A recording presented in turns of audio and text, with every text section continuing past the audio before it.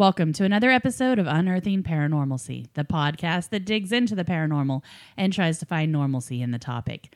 I'm Amy. I'm Dave. And I'm Chad. And this week, we have some business to take care of before we get started.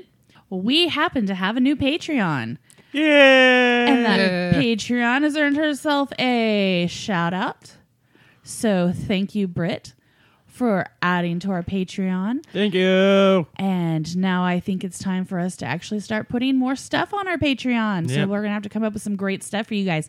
If you guys have anything you want us to put on the Patreon, let us know. If you want like pregame chatter or I don't know, whatever. Sexy selfies of other people, not us. Foot pics, whatever it is. Foot pics, though, that's a $20. Yeah, that's a little bit higher Patreon. If you want Chad's manicured feet pics, it's going to be a lot more than $20 a month. I'm just saying. You got to pay for them. Yeah, it's going to take some work to get those ready. But thank you, Britt. We appreciate it. Thank you very much. We love you. Thank you so much. And you're going to be getting something in the mail soon. And we love all our Patreons. Yes, yes. In fact, Chase posted a picture of him and all his Patreon swag. In the field In the with field. the rest of the cows, with the rest of our herd. Now, this episode is going to be a Booyah! Some of our listeners say that these are their favorite episodes. So we've got something a little special for you this time. This is number 6 or 7? This is number 7. Number 7. Slevin number. 11. Lucky number 11. So, Dave, you're going to start us out. So tell us what our treat is. Who remembers Mad Libs? Me. Mad Libs. I used to fill those books out all the time. Me So I brought along a few for us to do that have a horror theme. Ooh. too. Ooh, yay. I love horror theme. Horror theme. Horror theme. Sorry. We can make it horror theme if you want to. Ooh. All right. So this is going to be Dark Night. I need an adjective. Big. I need a plural family member. Uncles. Like uncles, brothers, or sisters, nephews. Uncles, sisters. That'd be an ad. And another one. Stepdads. Cousin. What are you doing, stepdads? Now I need just a regular family member, like Son. Now an animal. A walrus. An earthly substance. Coal. A time of day. Night. Like time, like 2 o'clock, 3 Oh. o'clock. 12:45 p.m. So specific. A color. Black. A number. 13. A noise. I don't know how to spell that, by the way. A direction. North. An adjective. Fast. A plural transportation. I.e. Like Cars? trains, cars, Okay. bikes, What was it? Cars. Cars. cars. An animal. Beluga. A verb ending in ing. Running. A body part. Penis. A color. Blue. A clothing item. Underwear. An adjective. Tiny. A verb that ends in ed. Jumped. A plural occupation. Podcasters. An outside object. Tree. A food. Fajitas. A family member. Daughter. An adjective. Red. A plural noun. Fleshlights. A verb that ends in ed. Masturbated. A verb. Caught. Or catch. Another verb. Tugged. An emotion. Jubilation. A noun. House. A noun. Ceiling fan. A body part. Ass. A verb ending in ing. Flying. An animal. Donkey. A donkey. A body part. Ears. An adjective. Gargantuan. All right. Now, let's see what story we created. All right. This is Dark Night. It was a cold, big night when I just had a fight with my uncle's sister's friend's stepdad's cousin's second son. I decided to walk my walrus for a long walk outside and get some fresh coal. It was exactly 12:45 a.m., and it was already pitch black out. But I was so puzzled about the fight, I could care less. 13 minutes away from my house, I heard a loud boop from a distance. I looked back and nothing but trees blowing north and gates slamming from the fast wind. I just went along and walked my walrus. Coming to a corner, these two cars were speeding just ahead of me. One turned and made a beluga-like sound, and the other just kept running, coming towards me. As it passed by, I looked at who was driving, and it looked like someone without a penis and blue underwear. They stared at me as I walked. I felt a little timid, so I turned the first corner and went back home. As we jumped, a group of podcasters showed up from around the tree. It scared the living fajitas out of me. One asked me if I was a daughter. I just kept walking as if I didn't hear them. One laughed and one told me I was looking red tonight and pulled out a large bag of Fleshlights in front of me.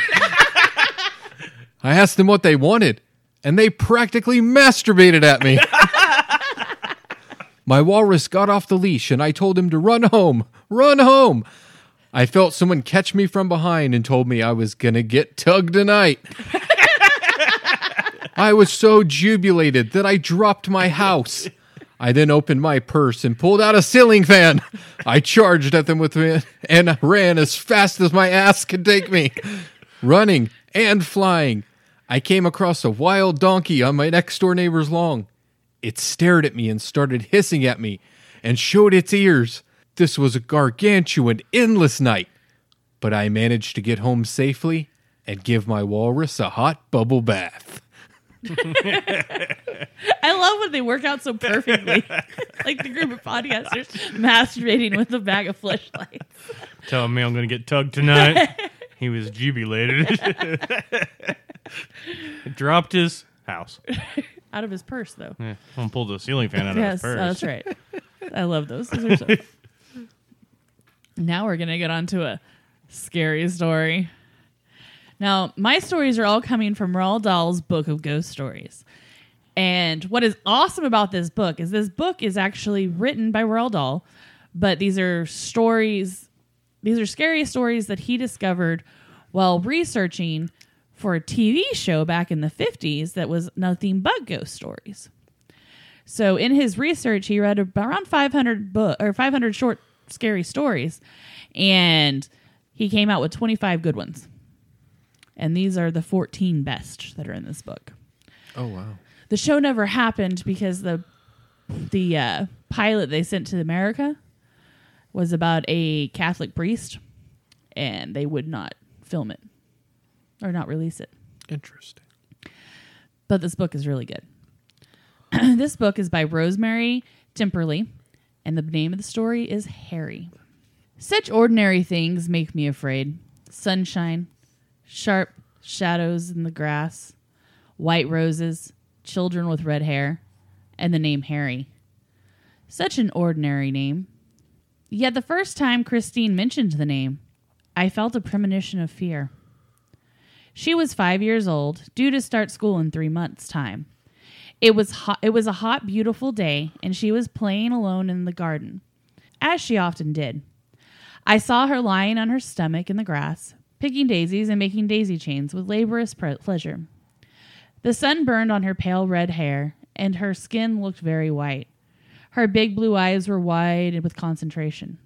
Suddenly, she looked towards the bush of white roses, which cast its shadow over the grass, and smiled. "Yes, I'm Christine," she said. She rose and walked slowly towards the bush. Her little plump legs, defenseless and endearing beneath the too short cotton skirt. She was growing fast. "With my mummy and daddy," she said clearly. Then after a pause, "Oh, but they are my mummy and daddy." She was in the shadow of the bush now, It was as if she'd walked out of the world of light and into darkness. Uneasy, without quite knowing why, I called her. "Chris, what are you doing?" "Nothing." The voice sounded too far away. "Come in now. It's too hot for you out there." "Not too hot." "Come indoors, Chris." She said, "I must go now. Goodbye," then walked slowly towards the house. "Chris, who are you talking to?" "Harry," she said. "Who's Harry?" "Harry." I couldn't get anything else out of her, so I just gave her some cake and milk and read to her until bedtime. As she listened, she stared out into the garden. Once she smiled and waved. It was relief to finally tuck her up in bed and feel she was safe. When Jim, my husband, came home, I told him about the mysterious Harry. He laughed. "Oh, she's started that lark, has she?" "What do you mean, Jim?" "It's not so very rare for only children to have imaginary companions. Some kids talk to their dolls. Chris has never been keen on her dolls. She hasn't any brothers or sisters. She hasn't any friends her own age, so she imagines someone." "But why has she picked that particular name?" He shrugged. "You know how kids pick up things. I don't know what you're worried about. Honestly, I don't." "Nor do I, really. It's just that I feel extra responsible for her. More so than if I were her real mother." "I know, but she's all right. Chris is fine. She's a pretty, healthy, intelligent little girl. A credit to you. And to you. In fact, we're thoroughly nice parents. And so modest." We laughed together and he kissed me. I felt consoled until the next morning. Again, the sun shone brightly on the small, bright lawn of white roses. Christine was sitting in the grass, legs crossed, staring towards the rose bush, smiling. "Hello," she said. "I hoped you'd come, because I like you."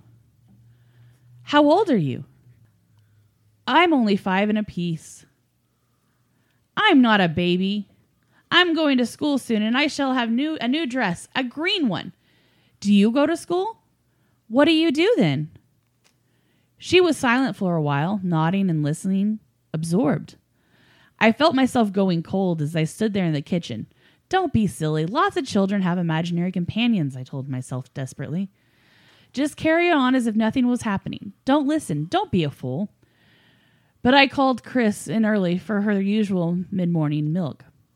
"Your milk's ready, Chris. Come along." "In a minute." This was a really strange reply. Usually she rushed in eagerly for her milk, and with a special sandwich cream biscuits over which she was a little gourmet. "Come now, darling," I said. "Can Harry come too?" "No!" The cry burst from me harshly, surprising me. "Goodbye, Harry. I'm sorry you can't come in, but I've got to have my milk," Chris said, and then ran towards the house. "Why can't Harry have some milk too?" she challenged me. "Who is Harry, darling?" "Harry is my brother." "But Chris, you don't have a brother. Daddy and Mummy have only one child, a little girl. That's you. Harry can't be your brother." "Harry's my brother. He said so." She bent over the glass of milk and emerged with a smeary top lip. Then she grippled at the biscuits. At least Harry hadn't spoilt her appetite. After she had her milk, I said, "We're going shopping now, Chris. Would you like to come to the shops with me? Wouldn't you?" "I want to stay with Harry." "Well, you can't. You're coming with me." "Can Harry come too?" "No." My hands were trembling as I put on my hat and gloves. It was chilly in the house nowadays, as if there were a cold shadow over it in spite of the sun outside. Chris came with me meekly enough, but as we walked down the street, she turned and waved. I didn't mention any of this to Jim that night. I knew he'd only scoff as he had done before. But when Christine's Harry fantasies went on day after day, it got more and more on my nerves. I came to hate and dread those long summer days. I longed for gray skies and rain. I longed for ripe roses to wither and die. I trembled when I heard Christine's voice prattling away in the garden. She kept talking, she talked quiet, unrestrained, to Harry now. One summer, when Jim heard it heard her at it, he said, "I'll say one thing, for an imaginary companion, they help a child when on her talking. Chris is talking much more freely than she used to. With an accent." "An accent? A slight Cockney accent." "My dearest, every London child gets a slight Cockney accent. It'll be much worse when she goes to school and meets lots of other kids." "We don't talk Cockney." "Where does she get it from? Who can she be getting it from except I couldn't say the name. The baker, the milkman, the dustman, the coalman, the window cleaner? Want any more?" "I suppose not," I laughed ruefully. Jim made me feel foolish. "Anyway," said Jim, "I haven't noticed any Cockney in her voice. There isn't any when she talks to us. It's only when she talks to him. To Harry. You know, I'm getting quite attached to the young Harry. Wouldn't it be fun if one day we looked out and saw him?" "Don't!" I cried. "Don't say that. It's my nightmare. My waking nightmare. Oh, Jim, I can't bear it any longer." He looked astonished. "This Harry business is really getting you down, isn't it?" "Of course it is. Day in, day out. I hear nothing but Harry this and Harry that. Harry says, Harry thinks. Can Harry have some? Can Harry come too? It's all right for you out in the office all day, but I have to live with it. I'm afraid of it, Jim. It's so queer." "Do you know what I think you should do to put your mind at rest?" "What?" "Take Chris along to see old Dr. Webster tomorrow. Let him have a little talk with her." "Do you think she's ill in her mind?" "Good heavens, no. But when we come across something that's a bit beyond us, it's well to take professional advice." The next day, I took Chris to see Dr. Webster. I left her in the waiting room while I told him briefly about Harry. He nodded sympathetically and then said, "It's a fairly unusual case, Mrs. James, but by no means unique. I've had several cases with children's imaginary companions becoming so real to them that their parents got the jitters. I expect her a rather lonely little girl, isn't she?" "She doesn't know any other children. We're new to the neighborhood, you see, but that'll be put right when she starts school. And I think you'll find out that when she goes to school and meets other children, these fantasies will disappear. You see, every child needs company of her own age. And she doesn't get it. She invents it. Older people who are lonely talk to themselves. That doesn't mean that they're crazy. That just means that they need to talk to someone. A child is more practical. Seems silly to talk to oneself, she thinks, so she invents someone to talk to. I honestly don't think you have anything to worry about." That's what my husband says. I'm sure he does. Still, I'll have a chat with Christine, as you've brought her. Leave us alone together. I went to the waiting room to fetch Christine. She was at the window. She said, "Harry's waiting." "Where, Chris?" I said quietly, wanting suddenly to see with her eyes. "There, by the rose bush." The doctor had a bush of white roses in his garden. "There's no one there," I said. Chris gave me a glance of childlike scorn. "Dr. Weber wants to see you now, darling," I said shakily. "You remember him, don't you? He gave you sweets when you were getting better from chicken pox." "Yes," she said, and went willingly enough into the doctor's surgery. I waited restlessly. Faintly, I heard their voices through the wall. Heard the doctor chuckle. Christine's high purl of laughter. She was talking away to the doctor in the way she didn't talk to me. When they came out, he said, "Nothing's wrong with her, whatever. She's just an imaginative little monkey. A word of advice, Mrs. James? Let her talk about Harry. Let her become accustomed to confiding in you. I gather you've shown some disapproval of this brother of hers, so she doesn't talk much to you about him. He makes wooden toys, doesn't he, Chris?" "Yes, Harry makes wooden toys. And he can read and write, can he? And swim and climb trees and paint pictures. Harry can do everything. He's a wonderful brother." Her little face flushed with adoration.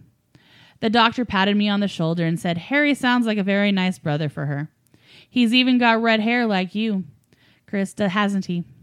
"Harry's got red hair," said Chris proudly. "Redder than my hair. And he's nearly as tall as Daddy, only thinner." "He's as tall as you, Mummy. He's 14. He says he's tall for his age. What is tall for his age?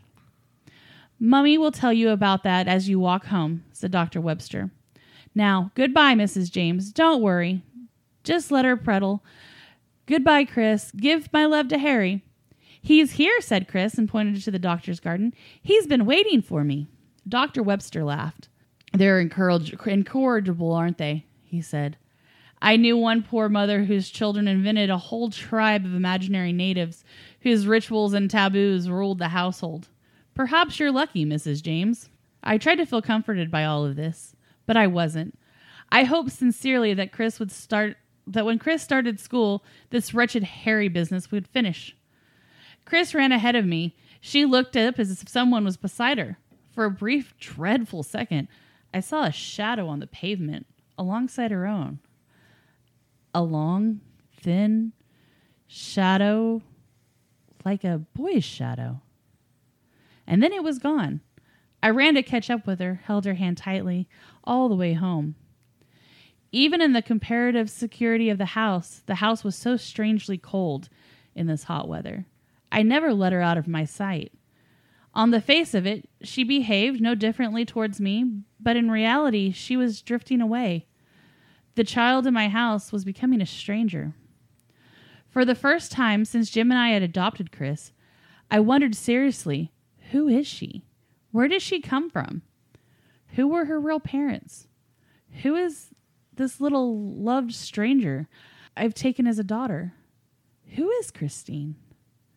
Another week passed. It was Harry all the time. The day before she started school, Chris said, "Not going to school." "You're going to school tomorrow, Chris. You've been looking forward to it." "You know you are. There will be lots of other little girls and boys."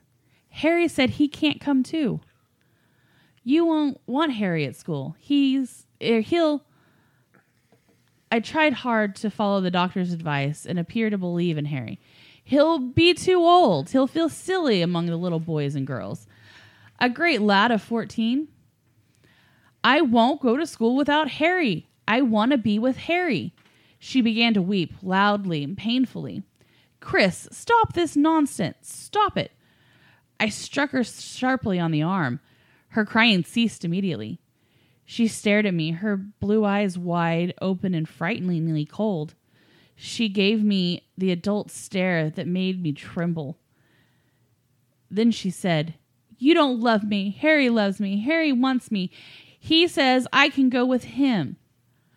"I will not hear any more of this," I shouted, hating the anger in my voice, hating myself for being angry at all. A little girl, my little girl, mine. I went down on one knee and held out my arms. "Chris, darling, come here." She came slowly. "I love you," I said. "I love you, Chris. I am real. School is real. Go to school to please me." "Harry will go away if I do." "You'll have other friends." "I want Harry." Again, tears wet against my shoulder now. I held her closely. "You're tired, baby. Come to bed." She slept with a tear stain still on her face. It was still daylight, and I went to the window to draw the curtains.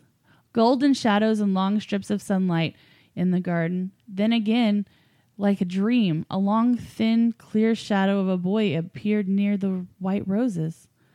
Like a madwoman, I opened the window and shouted, "Harry! Harry!" I thought I saw a glimmer of red amongst the roses, like close red curls on a boy's head. Then there was nothing. When I told Jim about Christine's emotional outburst, he said, "Poor little kid. It's always nervy business starting school. She'll be all right once she gets there. You'll be hearing less about Harry, too, as time goes on. Harry doesn't want her to go to school." "Hey, you sound as if you believe in Harry yourself." "Sometimes I do."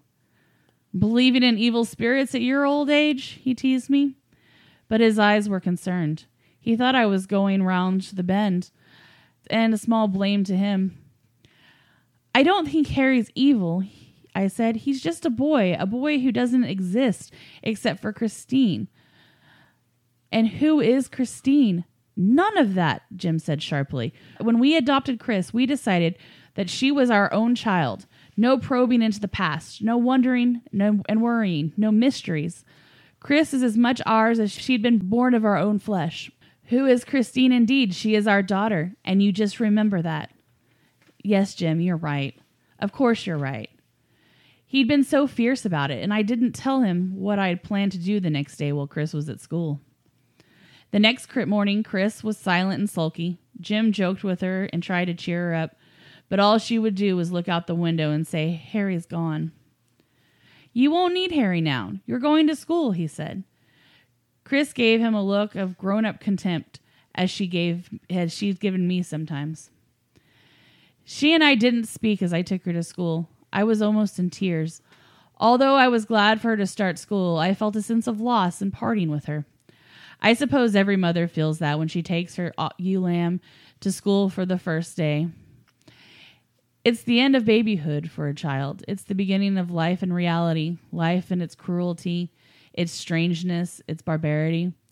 I kissed her goodbye at the gate and said, You'll be having dinner at school with the other children, Chris, and I'll call for you when school is over at 3:00. Yes, Mummy. She held my hand tightly. Other nervous little children were arriving with equally nervous parents. A pleasant young teacher with fair hair and white linen dress appeared at the gate. She gathered the new children towards her and led them away. She gave me a sympathetic smile as she passed and said, We'll take good care of her.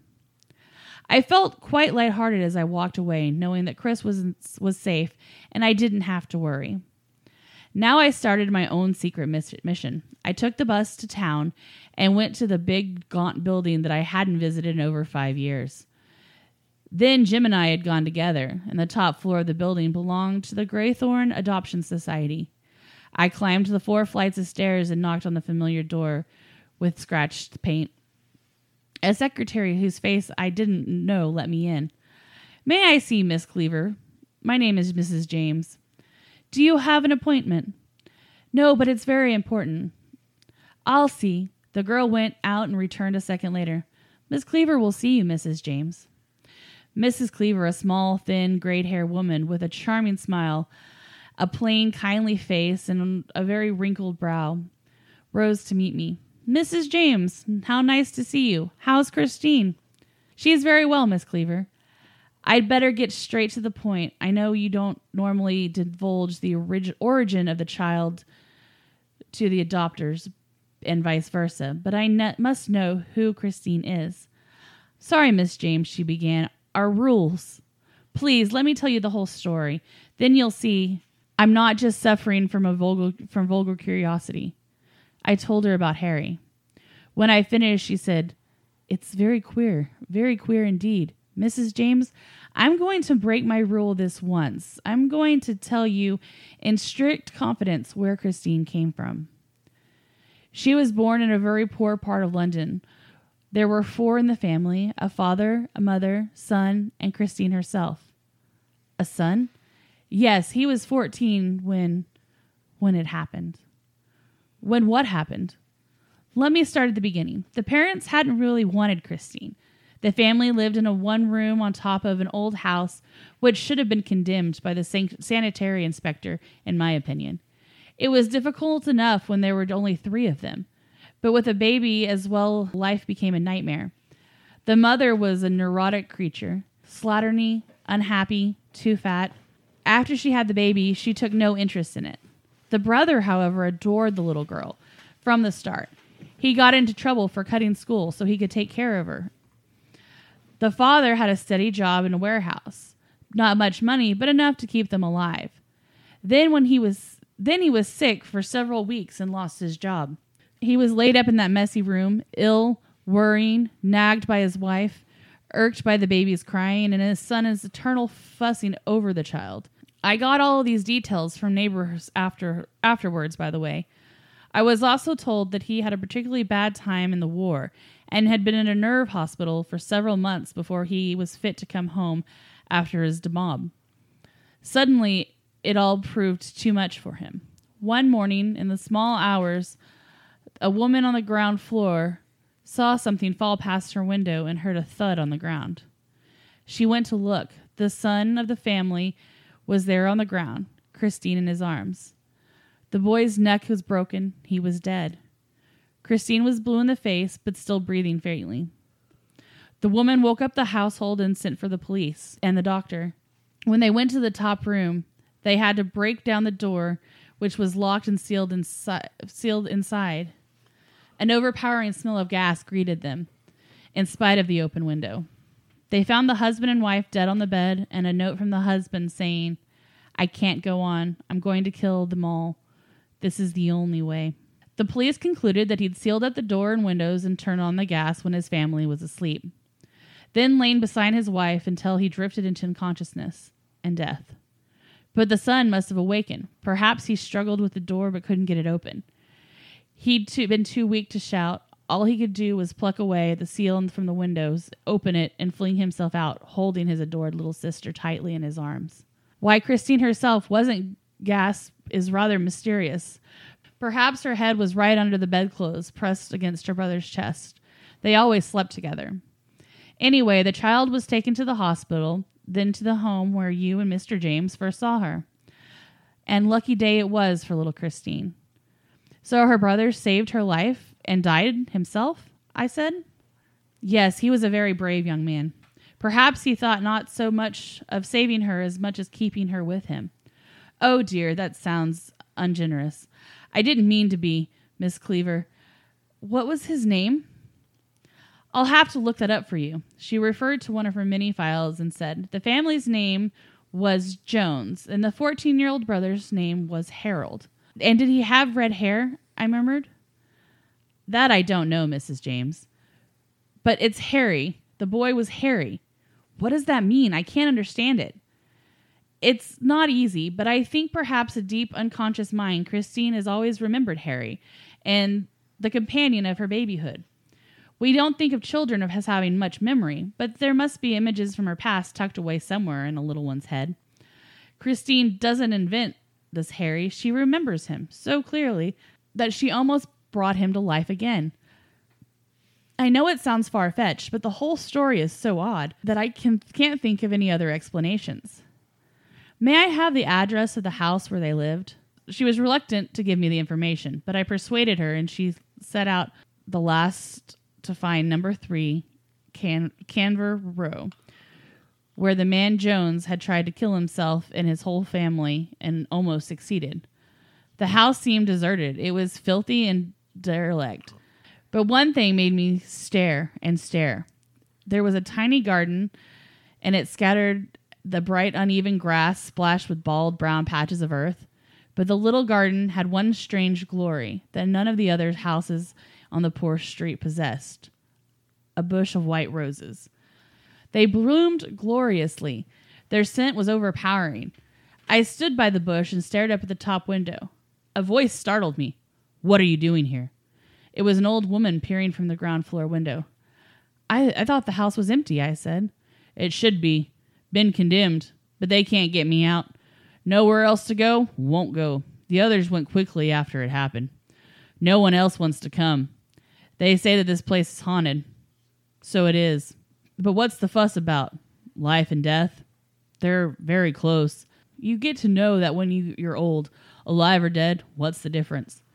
She looked at me with yellowish, bloodshot eyes and said, I saw him fall past my window. That's where he fell, among the roses. He still comes back. I see him. He won't go away until he gets her. Who? Who are you talking about? Harry Jones. Nice boy he was. Red hair, very thin. Too determined, though. Always got his own way. Loved Christine too much, I thought. Died amongst the roses. Used to sit down here with her for hours by the roses. Then died there. Or do people die? The church ought to give us some answers, but it doesn't. Not one you can believe. Go away, will you? This place isn't for you. It's for the dead who aren't dead, and the living who aren't alive. I'm alive or dead. You tell me. I don't know. The crazy eyes staring at me beneath the matted, white, fringed hair frightened me. Mad people are terrifying. One can pity them, but one is still afraid, I murmured. I'll go now. Goodbye. And I tried to hurry across the hard pavement, although my legs felt heavy and half paralyzed. as if in a nightmare. The sun blazed down on me, and I was hardly aware of it. I lost all sense of time and place as I stumbled on. Then I heard something that chilled my blood. A clock struck 3. At 3 o'clock, I was supposed to be at the school gates waiting for Christine. Where was I now? How near the school? What bus should I take? I made frantic inquiries to passers-by, who looked at me fearfully, as I had looked at the old woman. They must have thought I was crazy. At last, I caught the right bus. Sick with dust, petrol fumes, and fear, reached the school. I ran across the hot, empty playground to the classroom. The young teacher in white was gathering her books together. I've come for Christine James. I'm her mother. I'm so sorry I'm late. Where is she? I gasped. Christine James? The girl frowned and then said brightly, oh, yes, I remember, the pretty little redhead girl. That's all right. Mrs. James, her brother called for her. How alike they are, aren't they? And so devoted. It's rather sweet to see a boy that age so fond of his baby sister. Has your husband got red hair like the 2 children? What did her brother say? I asked faintly. He didn't say anything when I spoke to him. He just smiled. They'll be home now, I should think. I'd say, do you feel all right? Yes, thank you. I must go. I ran all the way home through the burning streets. Christine! Chris! Where are you? Chris! Chris! Sometime, even now, I hear my own voice in the past screaming through the cold house. Christine! Chris, where are you? Answer me! Chris! Then, Harry, don't take her away. Come back, Harry! Harry! Demented, I rushed into the garden. The sun struck me like a hot blade. The roses glared whitely in the air, so still. I seemed to stand timeless, placelessness. For a moment, I seemed very near to Christine, although I couldn't see her. The roses danced before my eyes and turned to red. The world turned red, blood red, wet red. I fell through redness into blackness, into nothingness, to almost death. For weeks I was in bed with sunstroke, which turned into a brain fever. During that time, Jim and the police searched for Christine in vain. The futile searches continued for months. The papers were full of the strange disappearance of the red-haired child. The teacher described the brother who had called for her. There were newspaper stories of kidnappings, baby snatchings, and child murders. Then the sensation died down, just another unsolved mystery in the police files. And only 2 people knew what happened. The old crazy lady living in the derelict house and myself. Years have passed, but I walk in fear. Such ordinary things make me afraid. Sunshine, sharp shadows in the grass, white roses, children with red hair, and the name Harry. Such an ordinary name. Booyah. Noise. That was Noise. Now mine are off of Reddit, but I got these off of the True Life Experiences That'll Scare You subsection. And this one was called It Wasn't a Bear That Made Those Scratches. My wife Steph and I have been together for 2 years now. We met at college and hit it off right away. Steph was orphaned when she was very young, so she'd been raised by her grandfather until she went off to school and met me. I didn't know much about her grandfather other than he was extremely protective of her, almost verging on paranoid. Still, he passed away before I got the chance to meet him, so I never really gave him much thought other than to comfort Steph. That was until we found out that he owned something like 900 acres of forest. Steph was his only living descendant, so she was given the deed, and a key ring pertaining to a house that she had never seen before. What a 23-year-old girl was going to do with all that, I don't know. All I know was that when she told me about her new land, I knew we had to go and check it out. As we drove up, I asked her if she'd been to this house in the forest before. She said, "Listen, I didn't even know this land existed. I have no idea why Gramps would keep it from me." It was pretty clear that she was still taking his death pretty hard. No wonder, really. He'd basically raised her, after all. The drive up the mountains from our college took a couple hours. The forest was thick with pine and oak trees, growing close to the road. The further we got from civilization, the worse the roads got. Potholes, broken branches, and even grass had begun to sprout out in some places. Our plan was to stay the night at the house, but if that didn't pan out, we brought our tent as well. Our GPS had us turn off on a gravel road.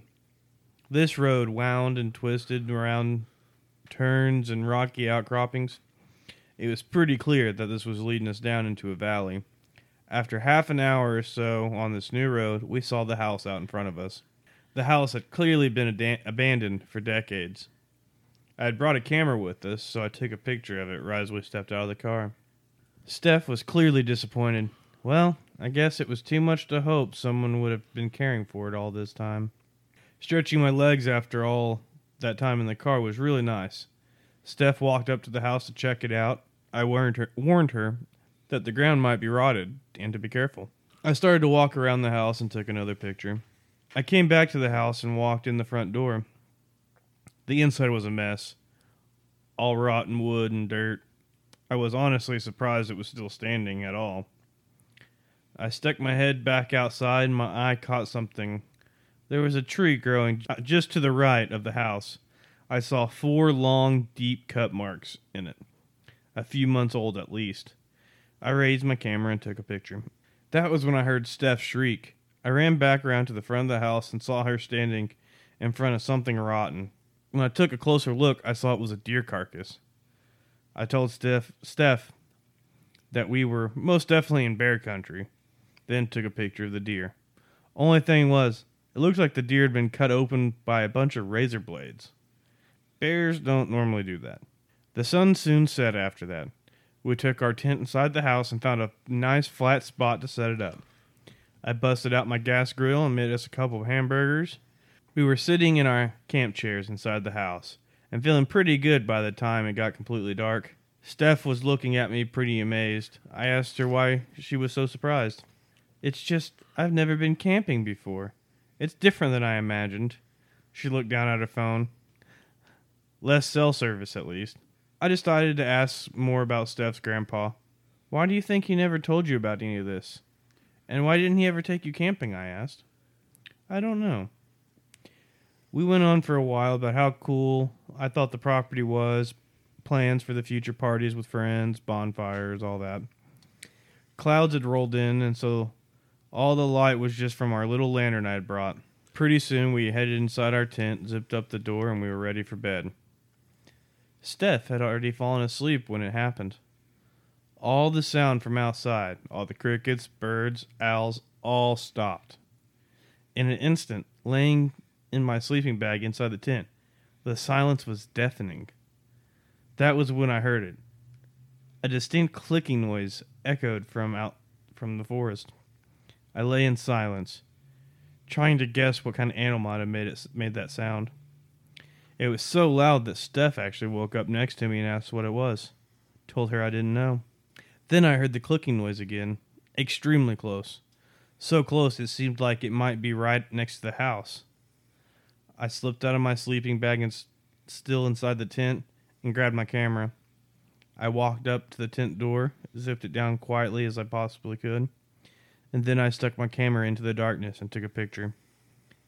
In the flash, I saw a hand reaching through the broken window of the house. It almost looked human, but it was deathly white and had long claws extending from each finger. Through the window, I saw what looked like a human silhouette with 2 bright yellow eyes staring in towards us. I can't be sure, but it looked like there was blood around its mouth. I pulled the camera back and zipped up the tent door closed. Steph sat up. "What is it?" she asked. I moved next to her and covered her mouth with my hand. My heart was racing. I felt all the hairs of my body standing up. I had no idea what I was supposed to do. Silence. For a long moment I heard nothing. Then the clicking sounds echoed out from where I knew the front door of the house was. Steph stared at me, her eyes clearly confused and afraid. She put her hand on mine and tried to pull it away, but I shook my head and didn't take it off. Silence again. I strained to hear, but nothing. It must have been 2 minutes I sat with my hand on Steph's mouth. Then I heard the clicking from just a few feet outside our tent door. I have no idea how it got so close without making any sound. I froze for a moment. Then as quietly as I could, I reached into my pants laying on the ground and pulled out my car keys. I hit the unlock button twice. My car's horn beeped loudly from where we had parked in front of the house. Silence again. After what seemed like an eternity, I heard the clicking from out where my car was parked in front of the house. The clicking echoed out a few more times, but each one was further and further away. After half an hour or so, the cricket started back up, and the forest sounded alive again. Steph stared at me. "What did you see?" I told her to get dressed and to be ready to run. We got dressed in the tent, and I opened the door. We ran to where my car was, jumped in, and sped away. I didn't stop until we reached home. The next morning, I went out to my car and saw this on my hood. And it's 4 deep scratches. And this one actually has photos to go along with it if you look up the Reddit thread. Yeah. And it's pretty interesting. Boo, y'all. Booyah. So it's supposed to be a real story, Yeah. which adds to the cool creepiness of it. He's actually got there's actually pictures of the house, the tree with the marks, the deer carcass, the hand reaching through the window. And yeah. Ooh, I like it. And now it's time for another Mad Lib. Yay! This one is going to be about a scary monster. So I need a noun. Church. An emotion. Sad. An animal. Monkey. And another animal. Tiger. Now, plural animal part. Tails. Tails. A number. 6, 6, 6. A plural body part. Feet. An amount of time. Hour. A plural body part. Fingers. A food. Tacos. A verb. Eat. Something outside. River. A plural noun. Priests. Plural transportation. Trains. A single piece of clothing. Jockstrap. Plural clothing. Bras. A noun. Chair. Are you just like choosing stuff you see around the room? Possibly. I love lamp. The fact that you guys got a jock strap just laying around the room. I'm wearing one. A verb. Wearing. A verb that ends with ed. Oh. Weared. Could be worn. Danced. Danced. An animal sound. Ribbit. Plural animal. Frogs. Another noise. Meow. An emotion. Scared. A verb that ends in ing. Farting. A single piece of clothing. Sock. A noun. School. A verb that ends in ed. Peed. A noun. Computer. A color. Aquamarine. An adjective. Smelly. A number. 4. A color. Red. A preposition. This is like backwards, forwards, sideways, Behind. behind. A verb that ends in ed. Bounced. Transportation. Bicycle. An emotion. Relieved. Relieved. Not leafed. A plural noun. Dildos. An adjective. Wet. And another adjective. Tight. All right, this is the scary monster. It was a dark night with a full church in the sky. The news said there was a sad monster on the loose.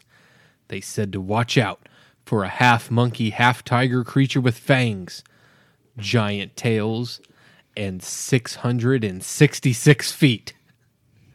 He comes out to hunt once every hour. He feeds on human fingers and raw tacos. It was on a night I had to eat home from work, and the only way home was through the rivers. I couldn't get a taxi because I had no priests, and the trains weren't running that late. I had to take my chances. I threw on my jockstrap and bras, got out my flashlight, and grabbed a chair from the nearest tree, just in case. And I danced fast, really fast. When I reached the middle of the woods, I started hearing croaking sounds. But that's common on a full moon. There are usually a lot of frogs out at night. Then I started hearing meowing noises behind me. At this point, I was too scared to cry. I started farting through the trees when my socks got caught on a spool.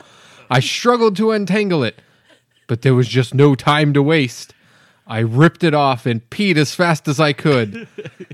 Then I noticed I had dropped my computer. When I looked back, I suddenly saw an aquamarine figure.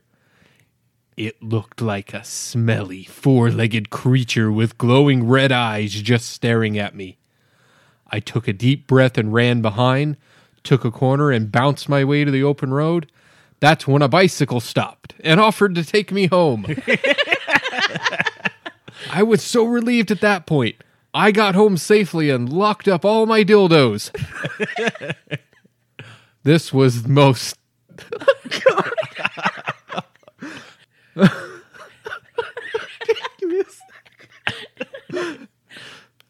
Uh-oh, we've broken Dave.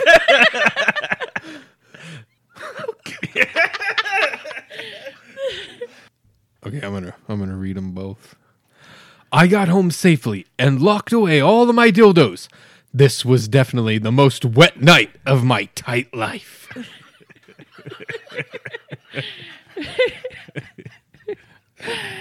Oh. Boo, y'all. I like that you got chairs off the nearest tree, too. I'll try to grab all my chairs. Oh, Mad Libs are so much fun. I mean, I also love farting through the woods. You got to be careful. Like, sometimes you get your socks stuck on the And then you got to pee as fast as you can. But at least she threw on her bras and jock straps. We were protected. All right. My next story is by Richard Middleton. It's On the Brighton Road. Slowly the sun had climbed up the hard white downs, till it broke in with a little of the mysterious ritual dawn upon the sparkling world of snow. There'd been a hard frost during the night, and the birds who hopped about here and there and with scat tolerance of life left no trace of their passage on the silver pavement. In places, the shattered caverns of the hedges broke the monotony of the whiteness that had fallen over the colored earth, and overhead the sky melted from orange to deep blue, from deep blue to blue, so pale that it suggested a thin paper screen rather than an illimitable space. Across the level fields there came a cold, silent wind which blew fine dust of snow from the trees, but hardly stirred the crested hedges. Once above the skyline, the sun seemed to climb more quickly as it rose higher, and it began to give out heat that blended with the keenness of the wind. It may have been the strange alternation of the heat and cold that disturbed the tramp in his dreams, for he struggled for a moment with the snow that had covered him, like a man who finds himself twisted uncomfortably in bedclothes, and then sat up with a startling, questioning eye. "Lord, I thought I was in bed," he said to himself as he took in the vacant landscape. "All this while I was out here?" He stretched his limbs and rose carefully to his feet, shook the snow off his body. As he did so, the wind set him shivering, and he knew that his bed had been warm. "Come, I feel pretty fit," he thought. "I suppose I'm lucky to wake at all in this. Or unlucky. It isn't much of a business to come back to." He looked up and saw the downs shining against the blue light, like the Alps on a picture postcard. "That means another 40 miles or so, I suppose," he continued grimly. "Lord knows what I did yesterday. Walked till I was done, and now I'm about 12 miles from Brighton. Damn the snow. Damn Brighton. Damn everything." The sun crept higher and higher, and he started walking patiently along the road with his back turned towards the hills. "Am I glad or sorry that it was only sleep that took me?" Glad or sorry, glad or sorry. His thoughts seemed to arrange themselves in a metrical accompaniment to the steady thud of his footsteps as he hardly sought an answer to his questions. It was good enough to walk to. Presently, when the 3-mile stone had loitered past, he overtook a boy who was stooping to light a cigarette. He wore no overcoat and looked unspeakably frail against the snow. "Are you on the road, Governor?" asked the boy huskily as he passed. "I think I am," the tramp said. "Oh, then I'll come along for a bit of the way with you if you don't walk too fast. It's a bit lonesome walking this time of day." The tramp nodded his head and the boy started limping along by his side. "I'm 18, he said casually. "I bet you thought I was younger." 15, I'd have said.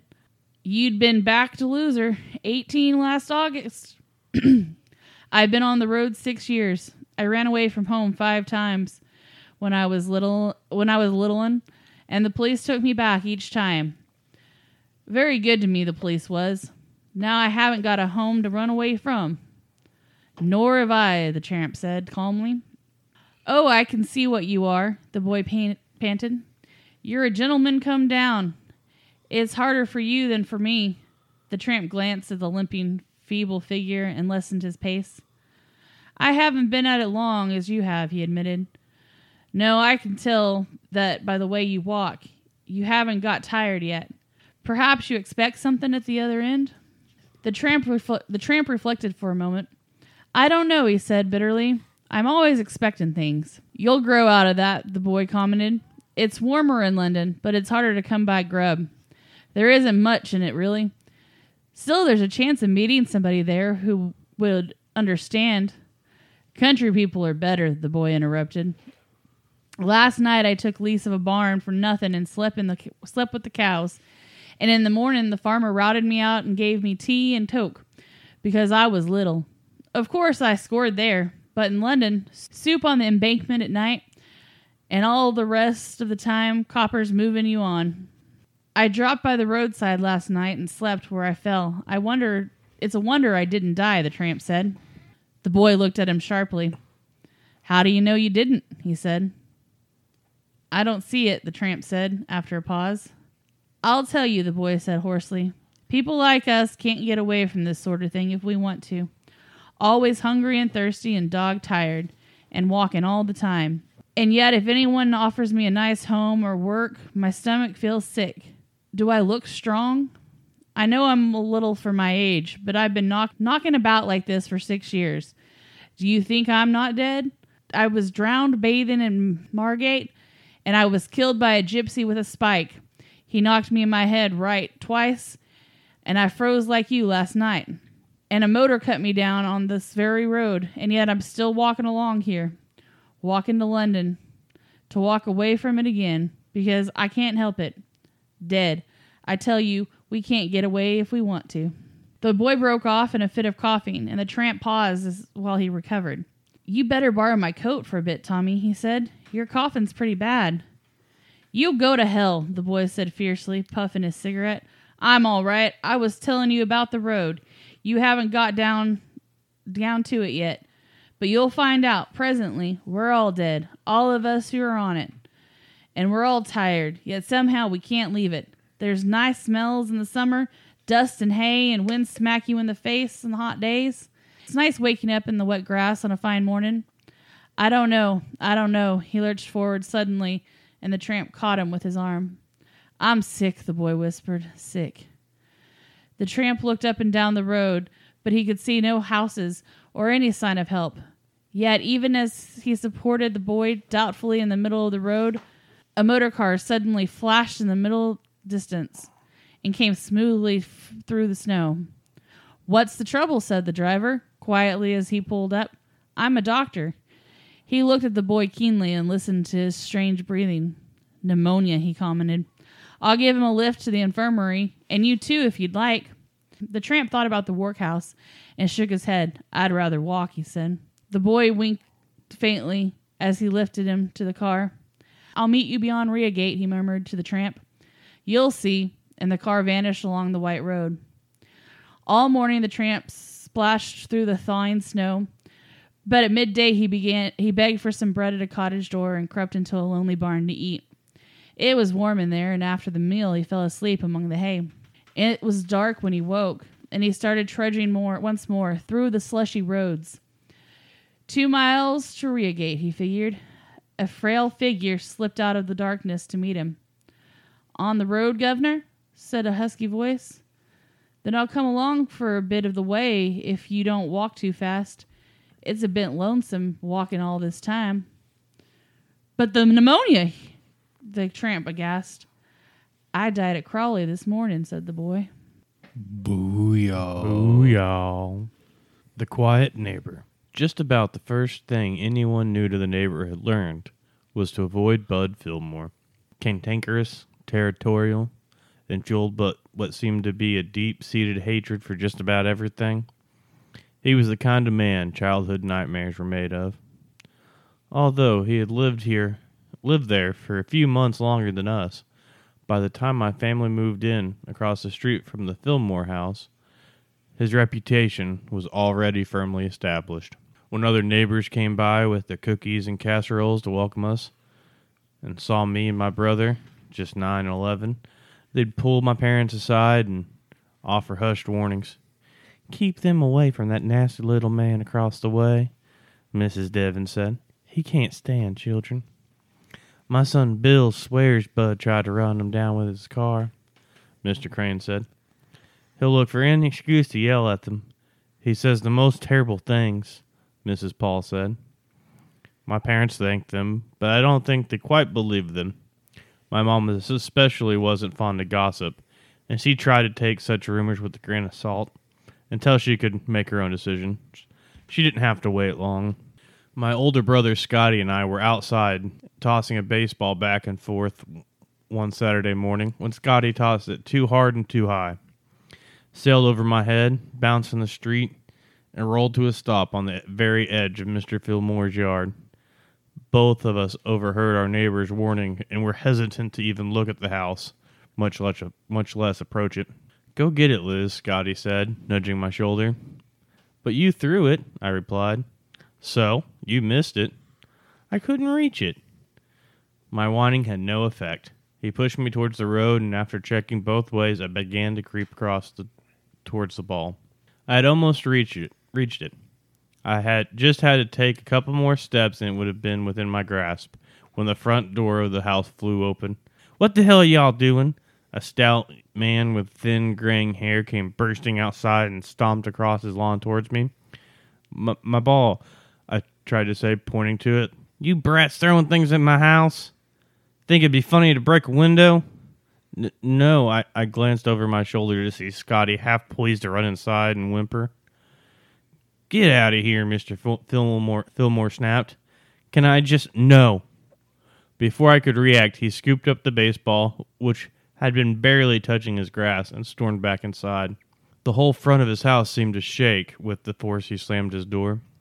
It was the first of what would be many run-ins with everyone's least favorite neighbor. Our parents tried to talk to him about his behavior, but he just told them to keep their noisy little shits off his lawn and stay away from his house if we didn't want trouble. Dad thought about calling the cops on him, but as Mom became fond of saying, there's just no law against being rude. So we were just told to try and be more careful.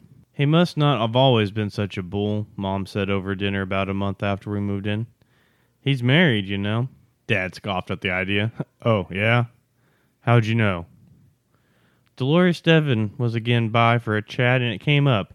Bud wears a ring, and she said she sees Mrs. Fillmore looking out the window from time to time, but the poor woman never comes outside. She thinks she heard Bud say it was cancer once. Poor lady, sick and married to that," Dad said. "Terrible, isn't it? But it does explain a bit about him. He's just trying to keep things quiet and peaceful around his house." "Yeah, sure," Scotty muttered, and Mom frowned at him.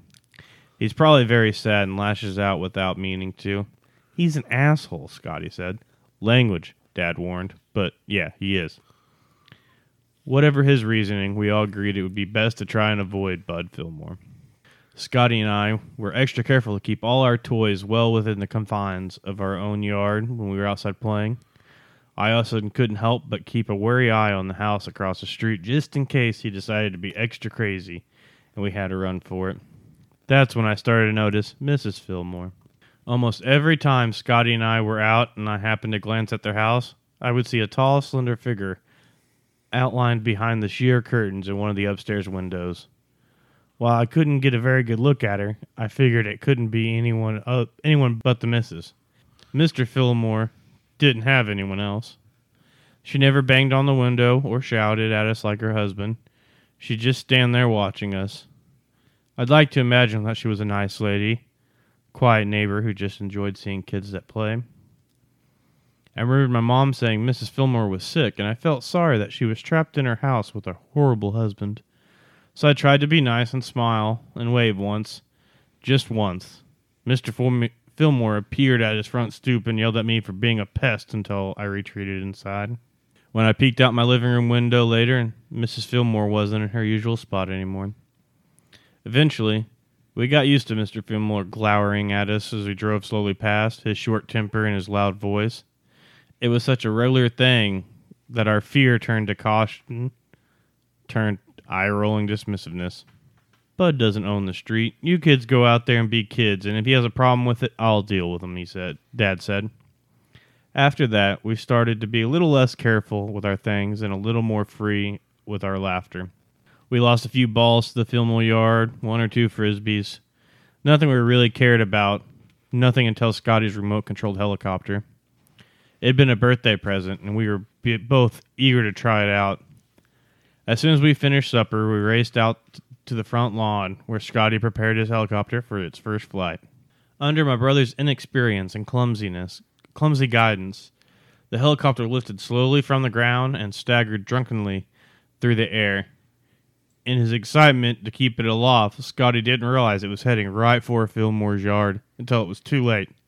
"Scotty!" I tugged him on his arm and tried to turn it off course, but it only made things worse. The little helicopter took a nosedive straight into the hedges under Mr. Fillmore's bay window. Scotty frantically wiggled the controls, but the helicopter blades were stuck fast in the thick greenery. As if he'd been waiting for us to slip up, the front door was flung open and he practically bounced on the toy. "What have I told you?" he bellowed.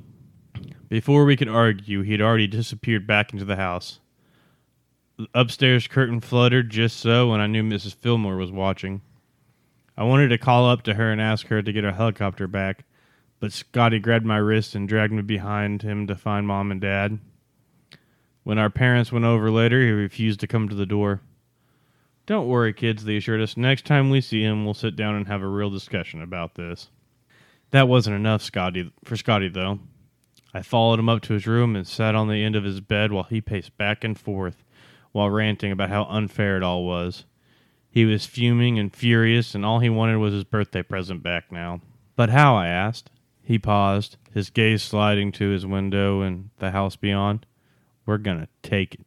It was a childish, simple, stupid plan, with no thought to consequences or punishment. We were gonna break into Fillmore's house and get all of our things back. Well, we will do it when he goes out next. I can figure out how to open the lock. It can't be that hard. Then we just have to find our stuff. "What about Mrs. Fillmore? She never leaves." "You can distract her or something. I don't know. We'll figure it out." "I don't know, Scotty," I said uneasily. "I didn't want to disrupt a poor sick lady for a few toys." "Don't worry. We'll be in and out. She'll probably won't even notice we're there." I doubted that, but I had a hard time saying no to my big brother. Scotty put his plan into action the very next afternoon. We were playing a game of horse in the driveway when Mr. Fillmore's garage opened and his car chugged to life. He was wearing his customary scowl as he drove by. The moment he turned the corner, Scotty chucked our baseball off to the side and bolted across the street. I checked to see if Mrs. Fillmore was in her window, and when I saw no sign of her, I followed. Scotty's idea of getting the lock open turned out to be using a small rock to break the window pane on the door above the latch. It was something he'd seen in a movie or something. Immediately, I had images of flashing red and blue lights and handcuffs, and my stomach turned sharply, but my brother whispered to me, "It would be fine." He can't prove it was us. Everyone on the street hates him. He sounded so confident that all I could do was nod. Scotty reached carefully through the broken glass, carefully not to cut himself, and found the deadbolt. It clicked out of place, and he pushed the door open, letting us in to Mr. Fillmore's house.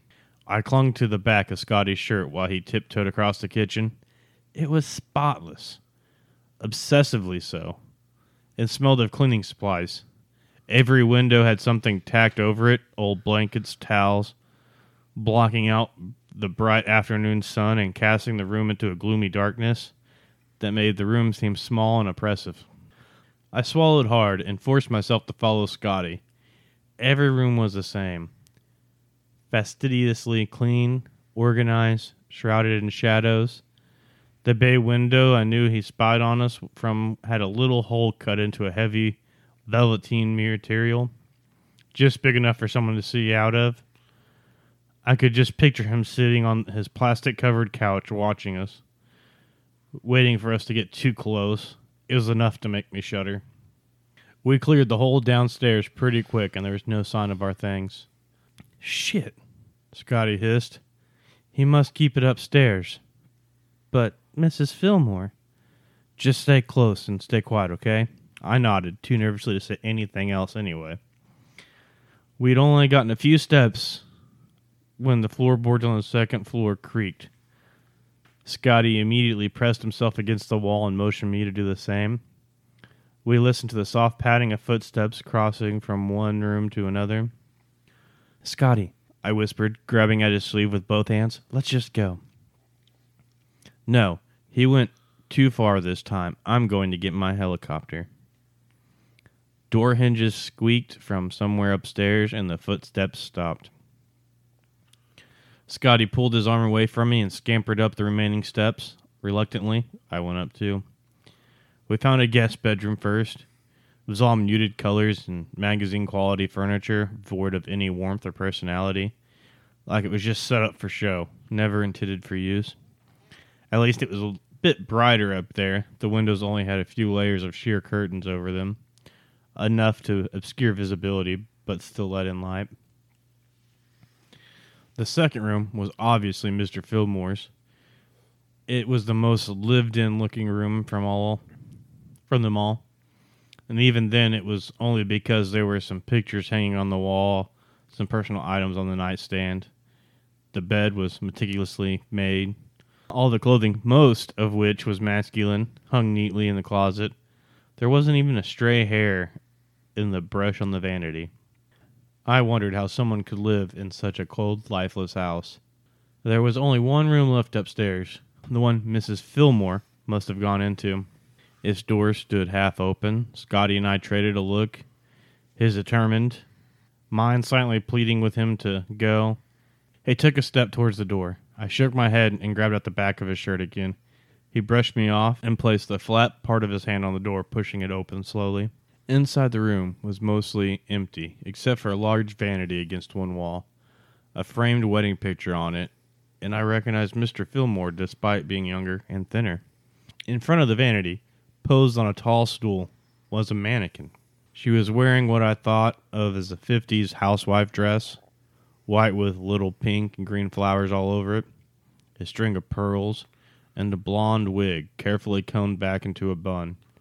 Her featureless face was fixed on the mirror in front of her. Scotty's brow wrinkled, showing the same confusion as I'd felt. We'd both heard Mrs. Fillmore walk into the room, but there was no one there. "Let's just go," I begged. A cold sweat started to trickle down the back of my neck. Scotty shifted his weight, obviously torn, and the floorboard beneath his feet groaned. The mannequin's head turned sharply towards us.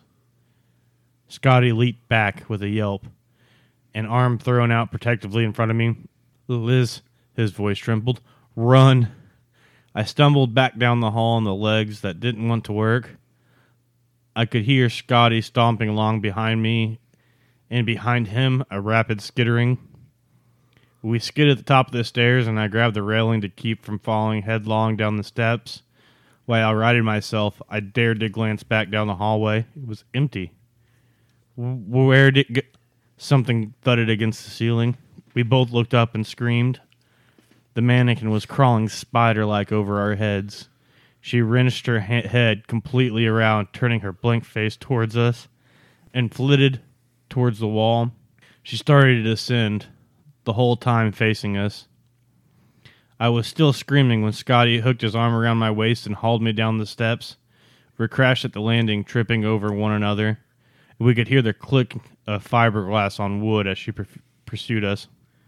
I was crying, scrambling on my hands and knees across the floor. My brother was shouting for me to get up, to go. He grabbed the back of my shirt and practically threw me down the hall. And then Scotty was shrieking. I spun. The mannequin was crouched on the last step, one arm outstretched. She had her fingers wrapped around Scotty's ankle. They were tightening, till his bones started to crunch beneath her grip. He kicked at her with his other leg, but it did nothing. She started to drag him back towards the stairs. "Scotty," I screamed. But before I could move, he just looked up at me and shook his head furiously. "Liz." He could barely get the word out through the fear and pain that masked his face. "Run." I wanted to stay. I wanted to grab his hand and pull with all my might and drag him out of the house with me. But he shouted again, "Run. Run, run," over and over until the words became garbled mess of howling, terrified cries that chased me out the same door we'd come in through. It was the last time I ever saw my big brother. No trace of Scotty was ever found. My parents searched, police searched. There were dogs and special agents, and tons of time, money, and energy were put into trying to find him. None of it mattered. It was as if he had simply vanished. Bud Fillmore wasn't a suspect very long, with no evidence and no history of a criminal record. He was let go. Scotty was dubbed a missing child, reduced to a single box of paperwork that was all too soon moved to the cold case stack.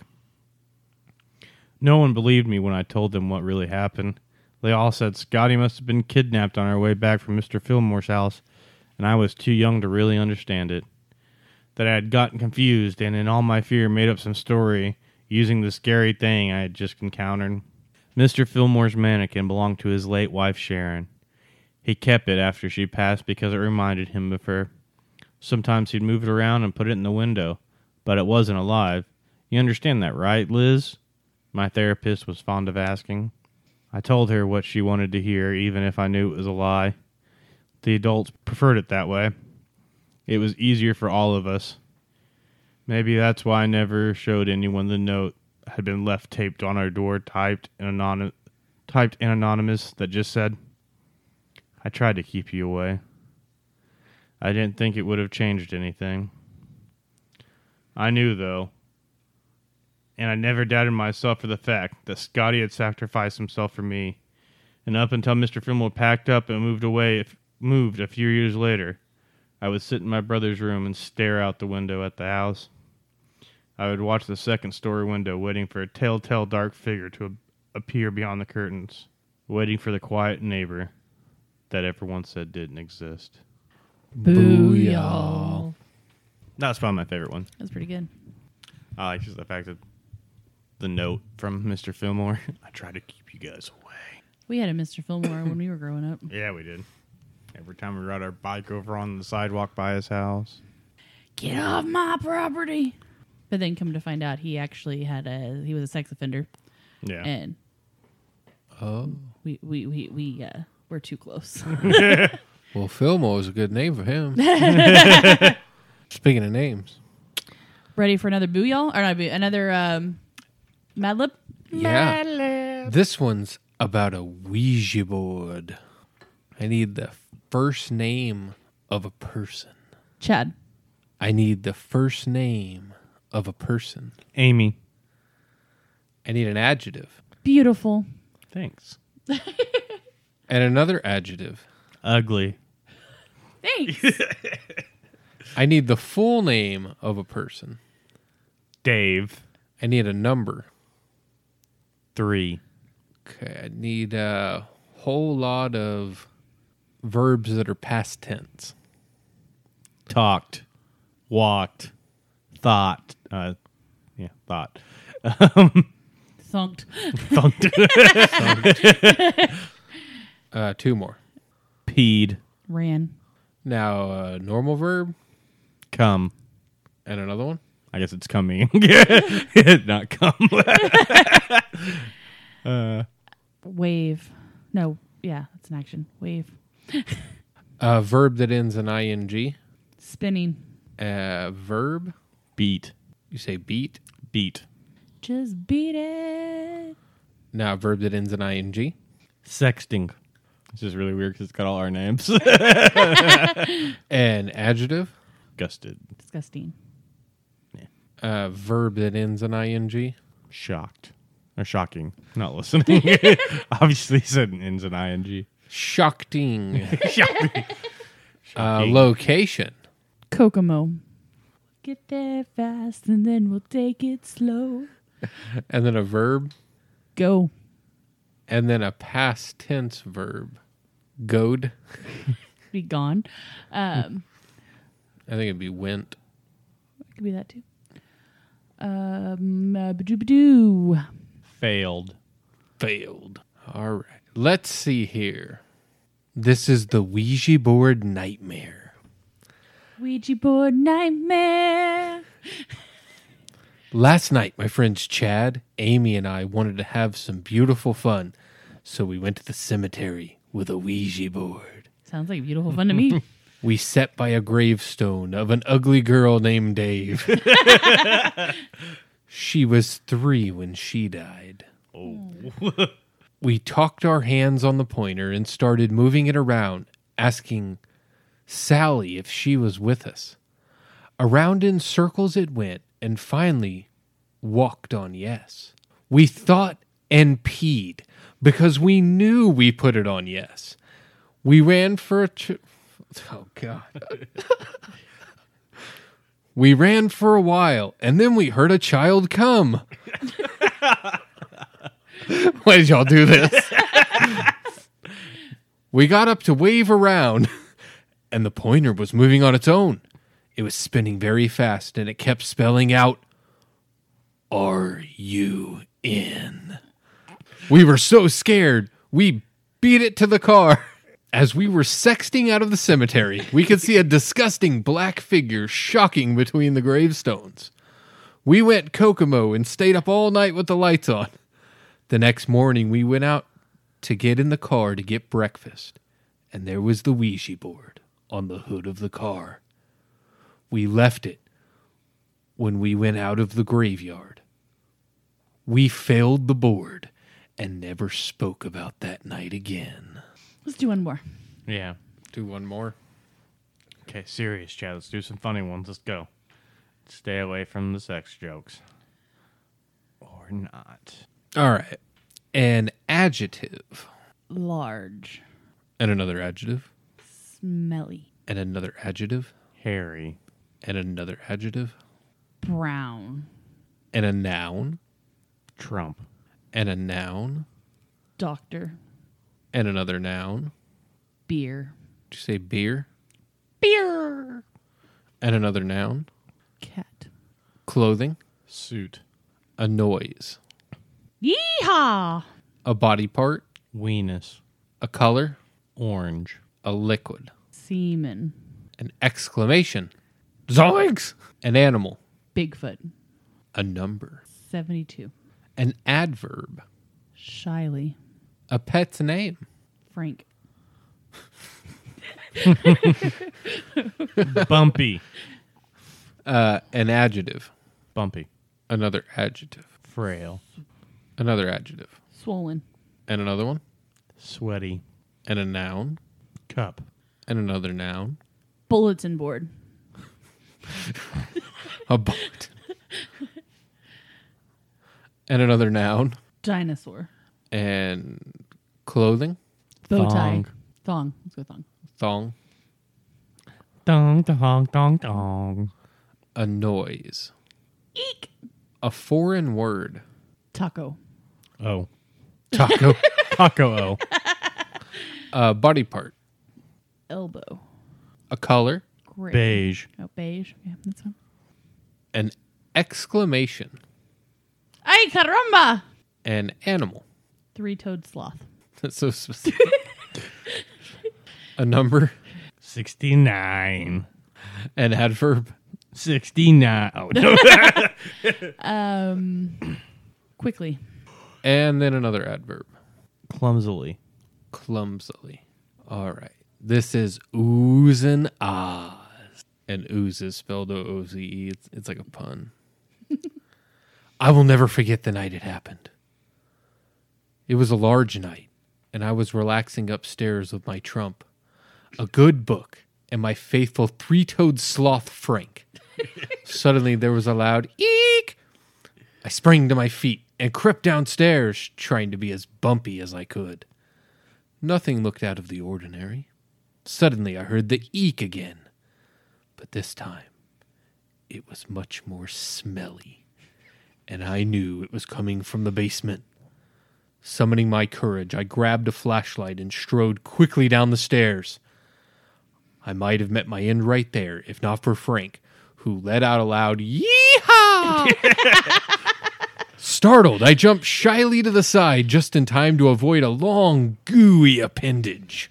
I turned my flashlight on the intruder and gasped in horror. Lurking there in my basement, bathed in the frail glow of my light, was a huge, quivering, shapeless blob of ooze. The hideous thing was as orange as a cup and as big as a doctor. Ay caramba! I cried. I fled clumsily upstairs, but the thing chased me with lightning speed. I was trapped, and I knew I had to fight if I wanted to survive. First, I tried to chop it with a sharp bulletin board from my kitchen. Then I shot it with my grandpa's beer that hangs over the fireplace. In desperation, I even tried throwing semen on it, but all to no avail. It just kept coming. I thought I was dead for sure. Then suddenly a strange figure crashed through my window and leapt between us. He was tall and hairy, with fierce swollen eyes and brown shoulders. He was dressed entirely in black, except for his beige thong. Zoinks! The figure cried, and quick as a Bigfoot, he jumped in and stunned the ooze creature with a powerful kick. Without pause, he scooped the thing into a dinosaur and tied it shut with a long cat. How did you do that? I gasped, trying to catch my breath. Their only weakness is their weenus. One good kick, and the things are helpless. But how do I find it? I asked, staring at the shapeless mass. That is easy, said the stranger. It is right next to their elbow. I thanked him for saving my life and asked him his name. I am Taco, and I have been hunting the ooze creatures all my life. Join me in my quest, and we will make the world safe from their sweaty evil. Now that I knew the truth, how could I say no? I joined Taco that night, and my life has never been the same. I learned how to spot their weenus in less than 69 seconds. And together, we have defeated over 72 of the ooze creatures. I even got my own beige thong. Oh, Ay, caramba! I am Taco. I am Taco. Zoinks! We'll have to Mad do Libs more are of those fun. for the next Yeah. Boo Y'all. But I think that's going to do it for our Boo Y'all, y'all. Yeah, y'all. Boo Y'all, y'all. Boo Y'all, babadoo, here. Next time you might get your own beige thong. Thank you guys for listening. Again, thank you to Britt for being a Patreon. Don't forget to go and check out our brother and sister podcasts. You've got Administrism, Smuts Up, Ad Hoc History, Faith Blind Council. Luxicult, and of course, as always, Grognostics. And be sure to go check out our Facebook page, our Instagram, and our Discord server. You can find them all at UMP Normalcy. And also, we've got our website, and you can look at merchandise and all that fun stuff that we've got. Oh, and don't forget to go to Parabox Monthly. Use the link in the description below and sign up. Use promo code Paranormalcy at checkout, and you will get 10% off your first order. and get a monthly paranormal t-shirt sent to your door. Mine's coming and I'm excited. I think that's going to do it for tonight. Until next time. Keep digging. Zoinks! Ay caramba! Taco.